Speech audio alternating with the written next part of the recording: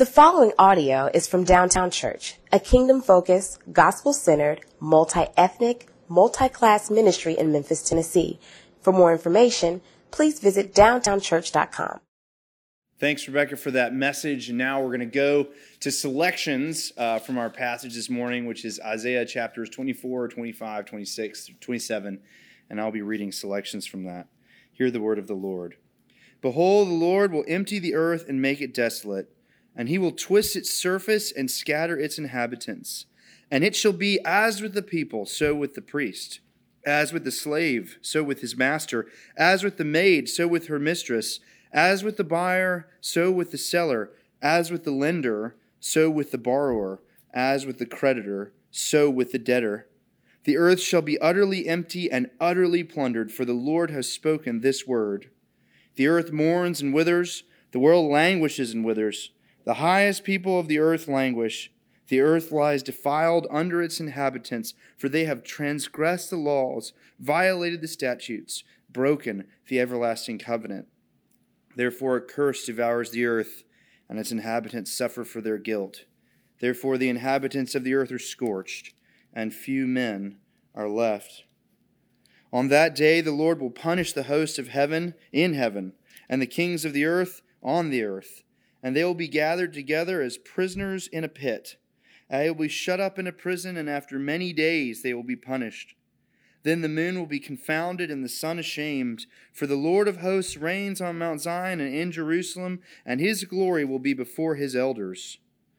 O Lord, you are my God. I will exalt you. I will praise your name, for you have done wonderful things, plans formed of old, faithful and sure. For you've made the city a heap, the fortified city a ruin. The foreigner's palace is a city no more. It will never be rebuilt. Therefore strong peoples will glorify you. Cities of ruthless nations will fear you. For you have been a stronghold to the poor, a stronghold to the needy in his distress, a shelter from the storm and a shade from the heat. For the breath of the ruthless is like a storm against a wall, like a heat in a dry place. You subdue the noise of the foreigners as heat by the shade of a cloud. So the song of the ruthless is put down. On this mountain the Lord of hosts will make for all peoples a feast of rich food, a feast of well-aged wine, of rich food full of marrow, of aged wine well refined. And he will swallow up on this mountain the covering that is cast over all peoples, the veil that is spread over all nations. He will swallow up death forever. And the Lord God will wipe away tears from all faces, and the reproach of his people will be taken away from all the earth, for the Lord has spoken. And it will be said on that day, Behold, this is our God. We have waited for him, that he might save us. This is the Lord. We have waited for him. Let us be glad and rejoice in his salvation. In that day, this song will be sung in the land of Judah. We have a strong city. He sets up salvation as walls and bulwarks. Open the gates that the righteous nation that keeps faith may enter in. You keep him in perfect peace, whose mind is stayed on you, because he trusts in you. Trust in the Lord forever, for the Lord God is an everlasting rock. O Lord, in distress they sought you. They poured out a whispered prayer when your discipline was upon them. Like a pregnant woman who writhes and cries out in her pangs when she is near to giving birth, so were we because of you, O Lord. We were pregnant, we writhed, but we have given birth to wind. We have accomplished no deliverance in the earth, and the inhabitants of the world have not fallen. Your dead shall live, their bodies shall rise. You who dwell in the dust, awake and sing for joy, for your dew is a dew of light, and the earth will give birth to the dead. Come, my people, enter your chambers and shut your doors behind you. Hide yourselves for a little while until the fury has passed by. For behold, the Lord is coming out from his place to punish the inhabitants of the earth for iniquity, and the earth will disclose the blood shed on it and will no more cover its slain. In that day the Lord with his hard and great and strong sword will punish Leviathan, the fleeing serpent, Leviathan, the twisting serpent, and he will slay the dragon that is in the sea. In that day, a pleasant vineyard, sing of it. I, the Lord, am its keeper. Every moment I water it, lest anyone punish it. I keep it night and day. I have no wrath. Would that I had thorns and briars to battle. I would march against them. I would burn them up together. Or let them lay hold of my protection. Let them make peace with me. Let them make peace with me. In days to come, Jacob shall take root. Israel shall blossom and put forth shoots and fill the whole world with fruit. For has he struck them as he struck those who struck them? Or have they been slain as their slayers were slain? Measure, by exile you contended with them. He removed them with his fierce breath in the day of the east wind. Therefore by this the guilt of Jacob will be atoned for. And this will be the full fruit of the removal of his sin. When he makes all the stones the altars like chalk stones crushed to pieces, no Asherim or incense altars will remain standing. And that day from the river Euphrates to the brook of Egypt, the Lord will thresh out the grain, and you will be gleaned one by one, O people of Israel. And in that day a great trumpet will be blown, and those who are lost in the land of Assyria and those who are driven out to the land of Egypt will come and worship the Lord on the holy mountain at Jerusalem. This is the word of the Lord. Thanks be to God.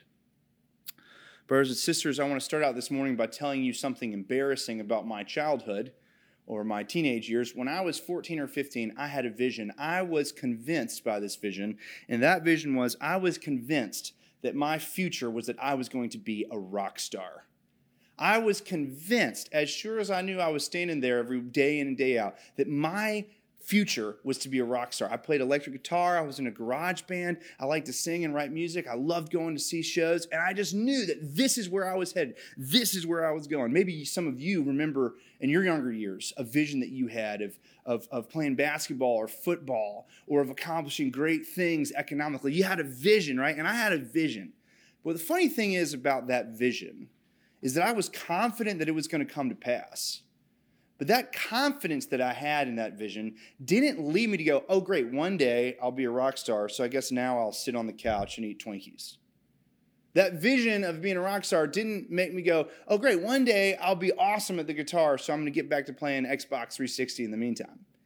No, because I was convinced of my destiny, of this vision that I was headed for rock and roll fame, I got to work. I played guitar all the time. I tried to think like a rock star. I went to concerts. I read about rock and roll. I bent my life in the direction of this vision that I was confident was going to come.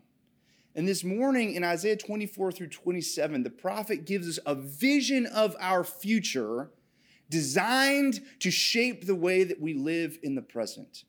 The prophet gives us a glimpse of what's ahead to dramatically change the way that we live today.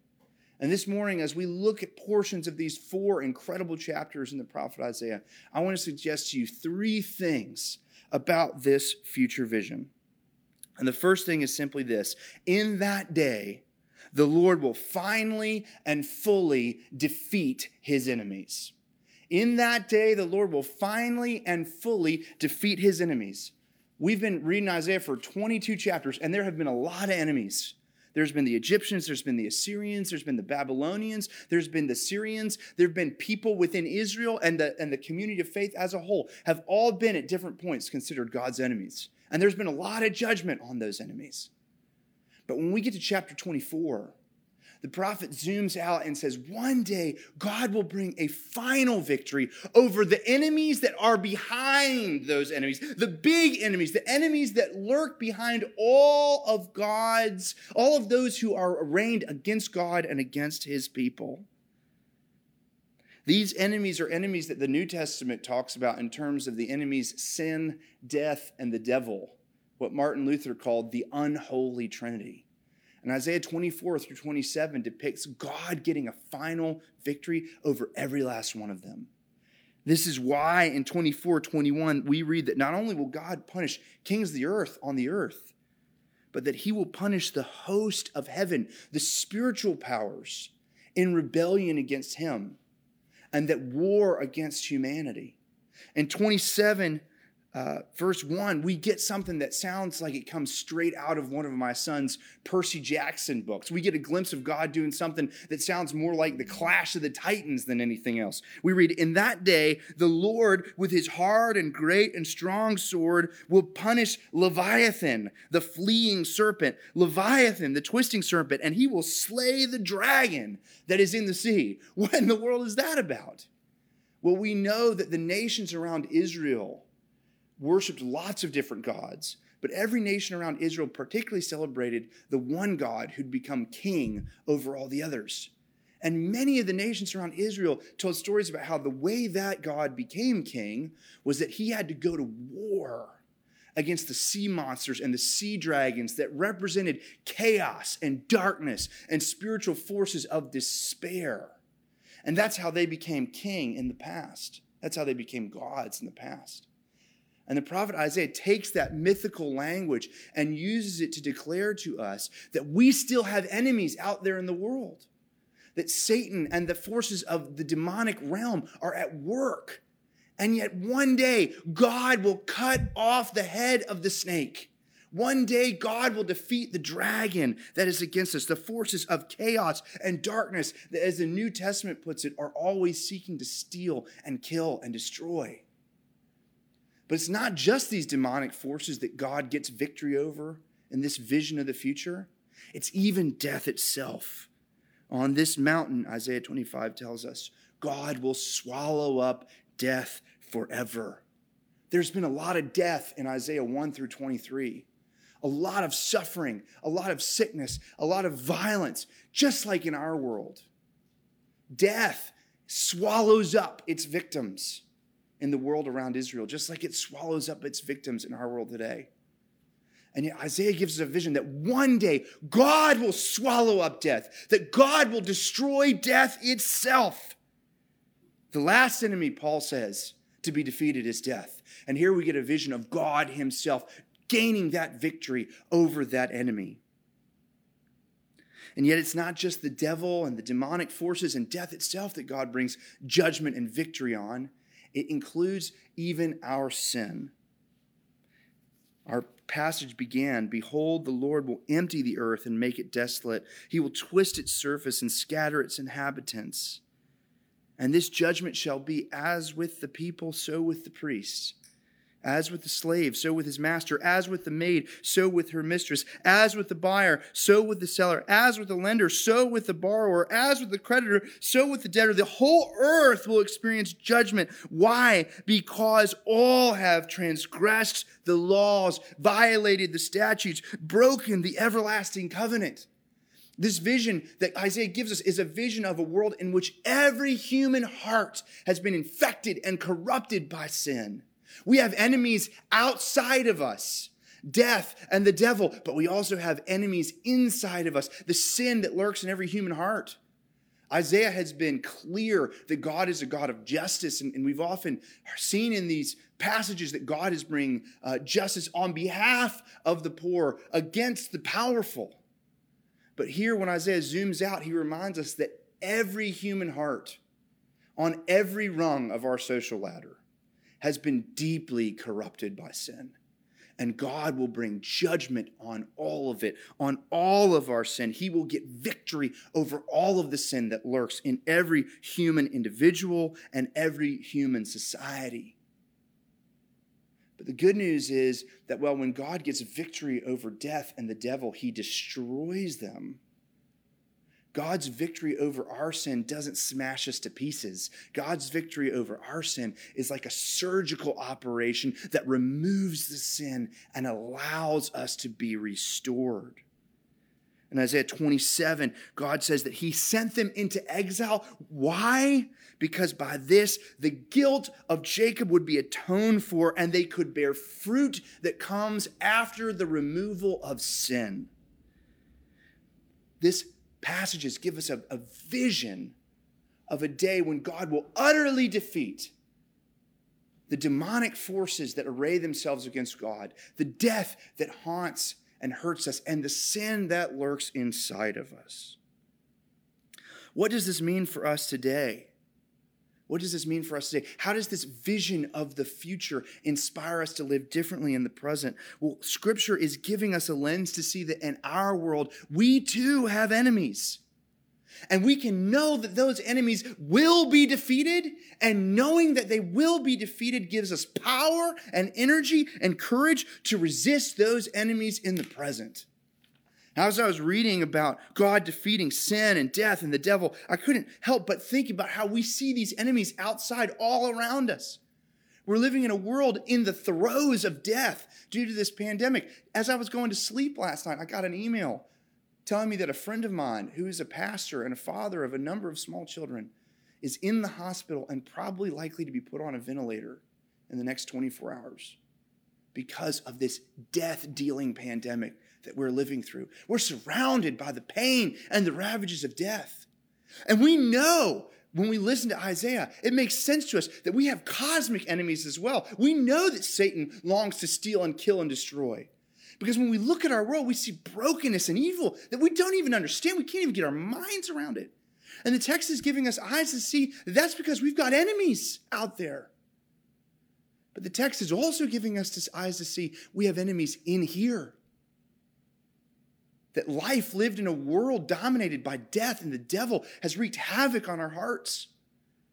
I remembered vividly as I was preparing for this morning, one of the worst days in ministry I've had. When a household in the community where a man in his 20s and a young person in their teens were living together. And I was friends with both of them. And when we discovered that the young man had been abused by the older one.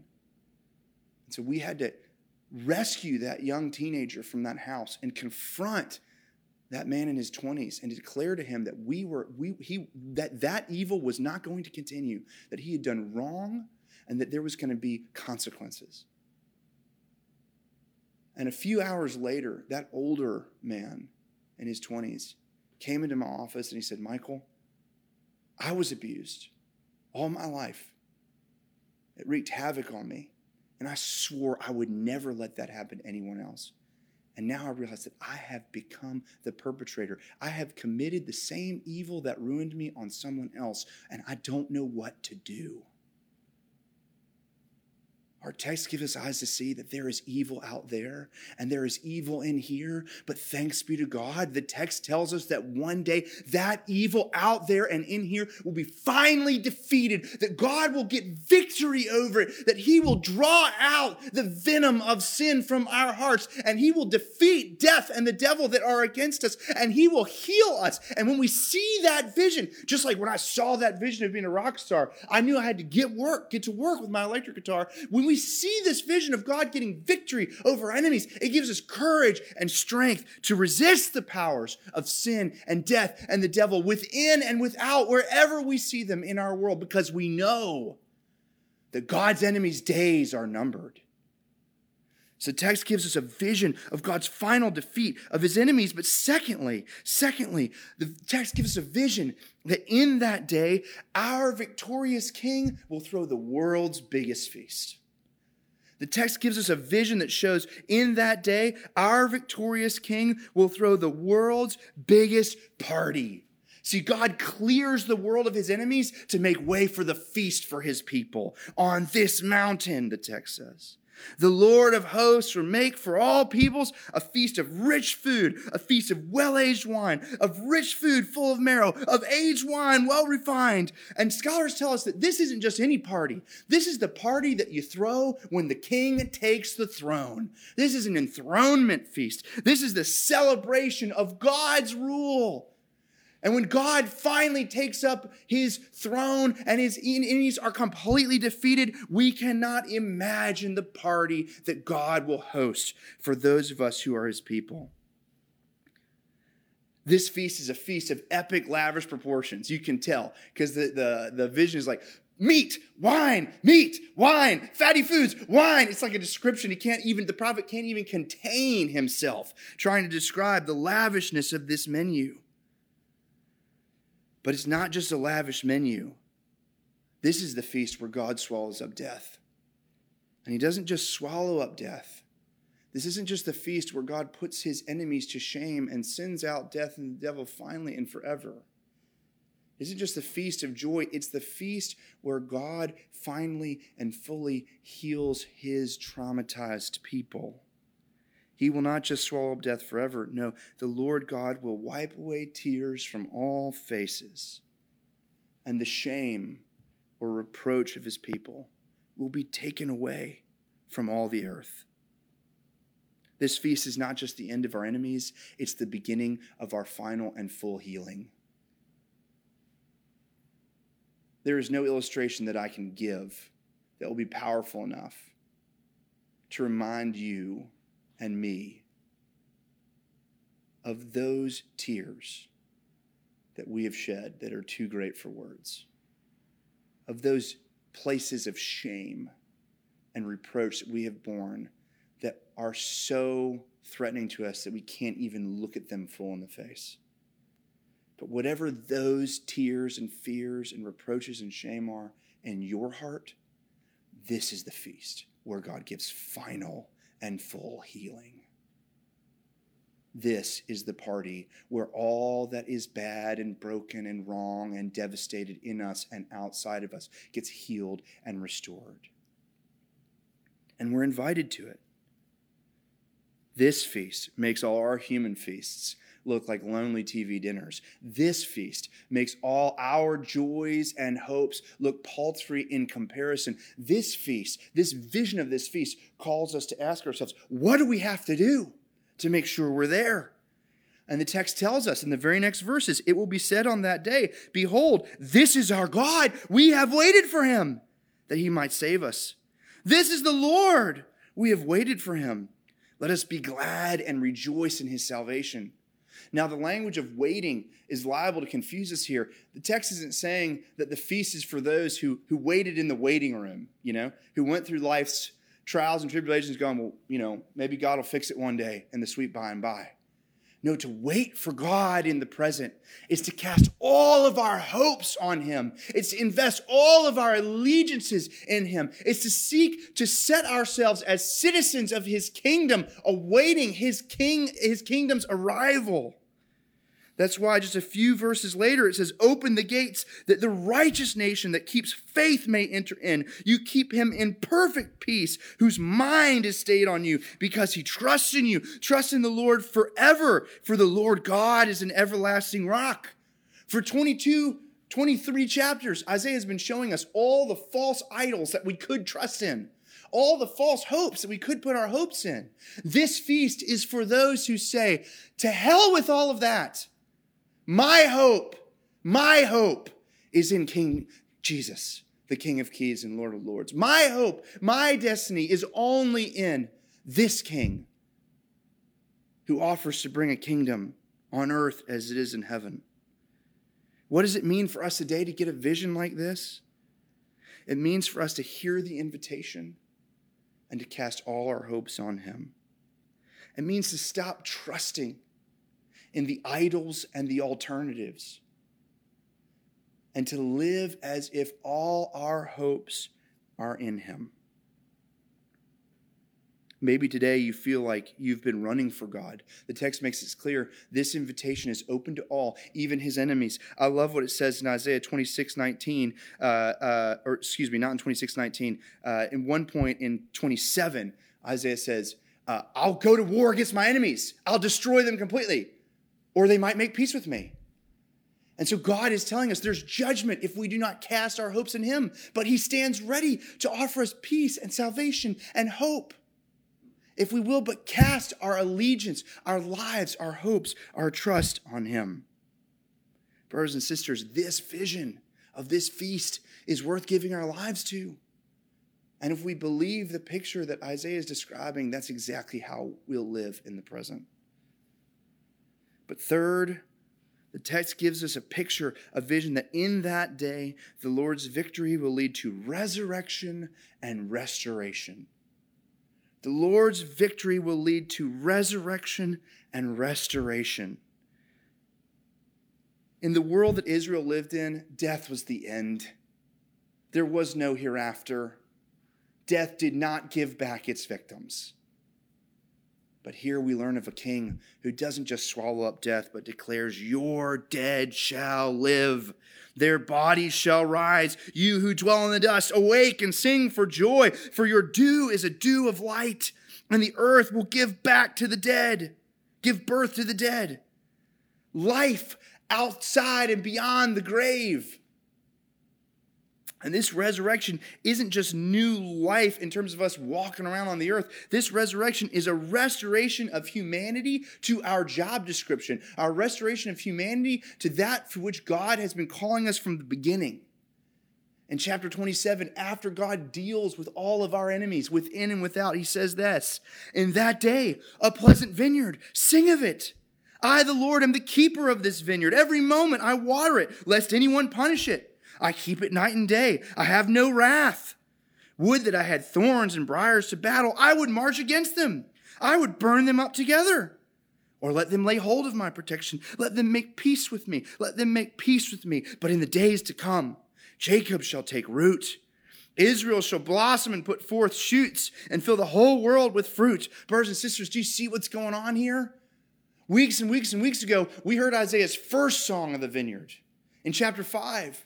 When God said his people were a vineyard that he had planted with everything they needed to produce fruit. The fruit of justice and righteousness. God told us that he had called his people to be a blessing in the midst of the earth by living as his vineyard, producing fruit of lives of love and holiness and justice and righteousness. But instead, when God showed up to his vineyard, he found nothing but injustice and unrighteousness and unholiness and rebellion and sin.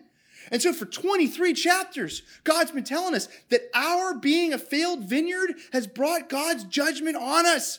But here we're told that when God deals with our enemies, we get resurrection and we get restoration. God has not given up on his vineyard. No, he's going to do whatever it takes to bring life out of death so that you and I can be the just and righteous and holy and loving community that God has always called us to be. God gives us a vision of life beyond the grave, but not just any life. A life of holiness and love and goodness and mercy and peace and justice and truth.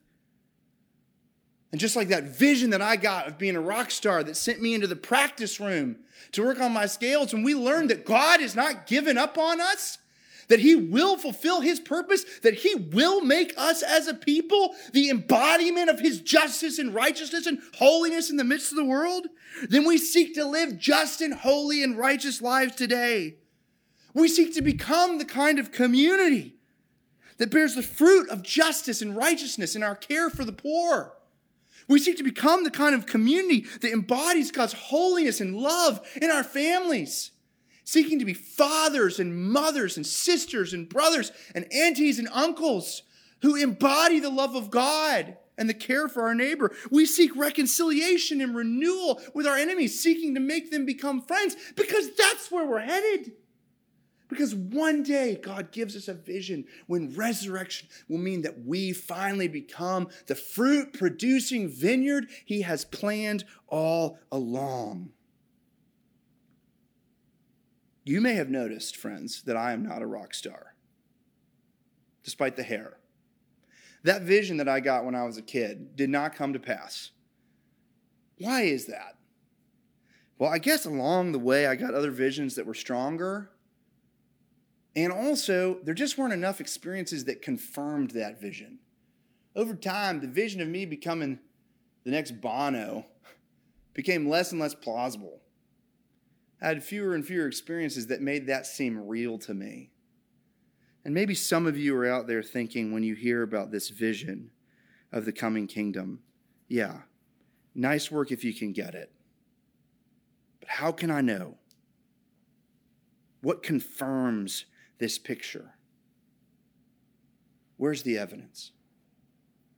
And what I'm here to tell you this morning is that Scripture doesn't just give us this vision from the prophet Isaiah, but it tells us that we can hang our hats on this vision because God has confirmed it in the man Jesus Christ. that while Isaiah gives us a picture that one day God would put on his sword and come and save, God has demonstrated in Jesus that he left the throne of heaven and became one of us, the Word made flesh, out of his overflowing life of love. Isaiah gives us a vision of a God who will throw a feast on this mountain for all people. But Scripture tells us that God confirmed that vision when he came in the man Jesus and sat in the upper room and said, "Take and eat. This is my body. I will sustain you. I will cause life. I will bring joy at the cost of my own life. Take and eat." Isaiah gives us a vision of a mountain on which God would swallow up death. But Scripture tells us that God confirmed that vision when we look up and we see Jesus on a hill called Golgotha, not swallowing up death, but being willing to be swallowed by death for our sakes, to let the punishment that was upon us fall on him, to take the full brunt of our enemies' blows all the way to the grave. And Isaiah gives us a glimpse that one day the dead will rise, but Scripture says you can hang your hat on that vision because our King Jesus didn't stay in that borrowed tomb. But no, as our friends have told us, as our fathers and mothers have told us, early one Sunday morning, he got up with all power in his hands, the risen Lord and King of all, who went into the teeth of death, who went toe-to-toe with the devil and came back victorious for our sakes.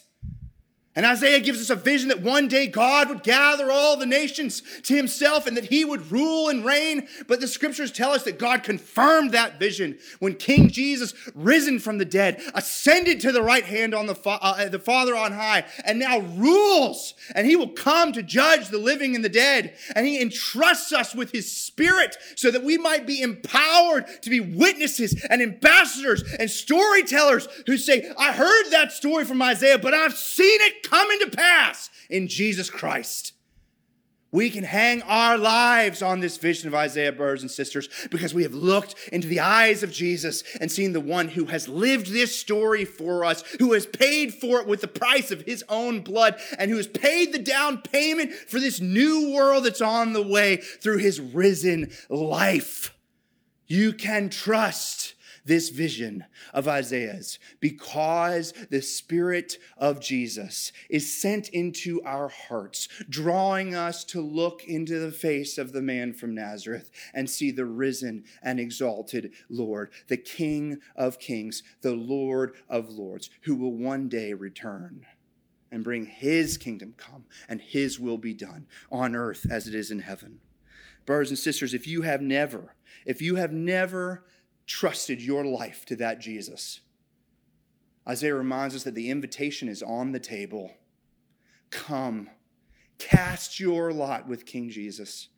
Ask him to forgive you for your sins and to make you a citizen of his kingdom that is on the way. And then join all of us everywhere who claim Jesus as King to come this morning and worship. Come and worship. Worship Christ, the risen King, who will sit at the head of the banquet table when the Lord invites all nations to the feast. And then having come and having worshiped, let's go out and live by the power of King Jesus' Spirit as citizens of the kingdom, citizens of the world on its way. Let's pray.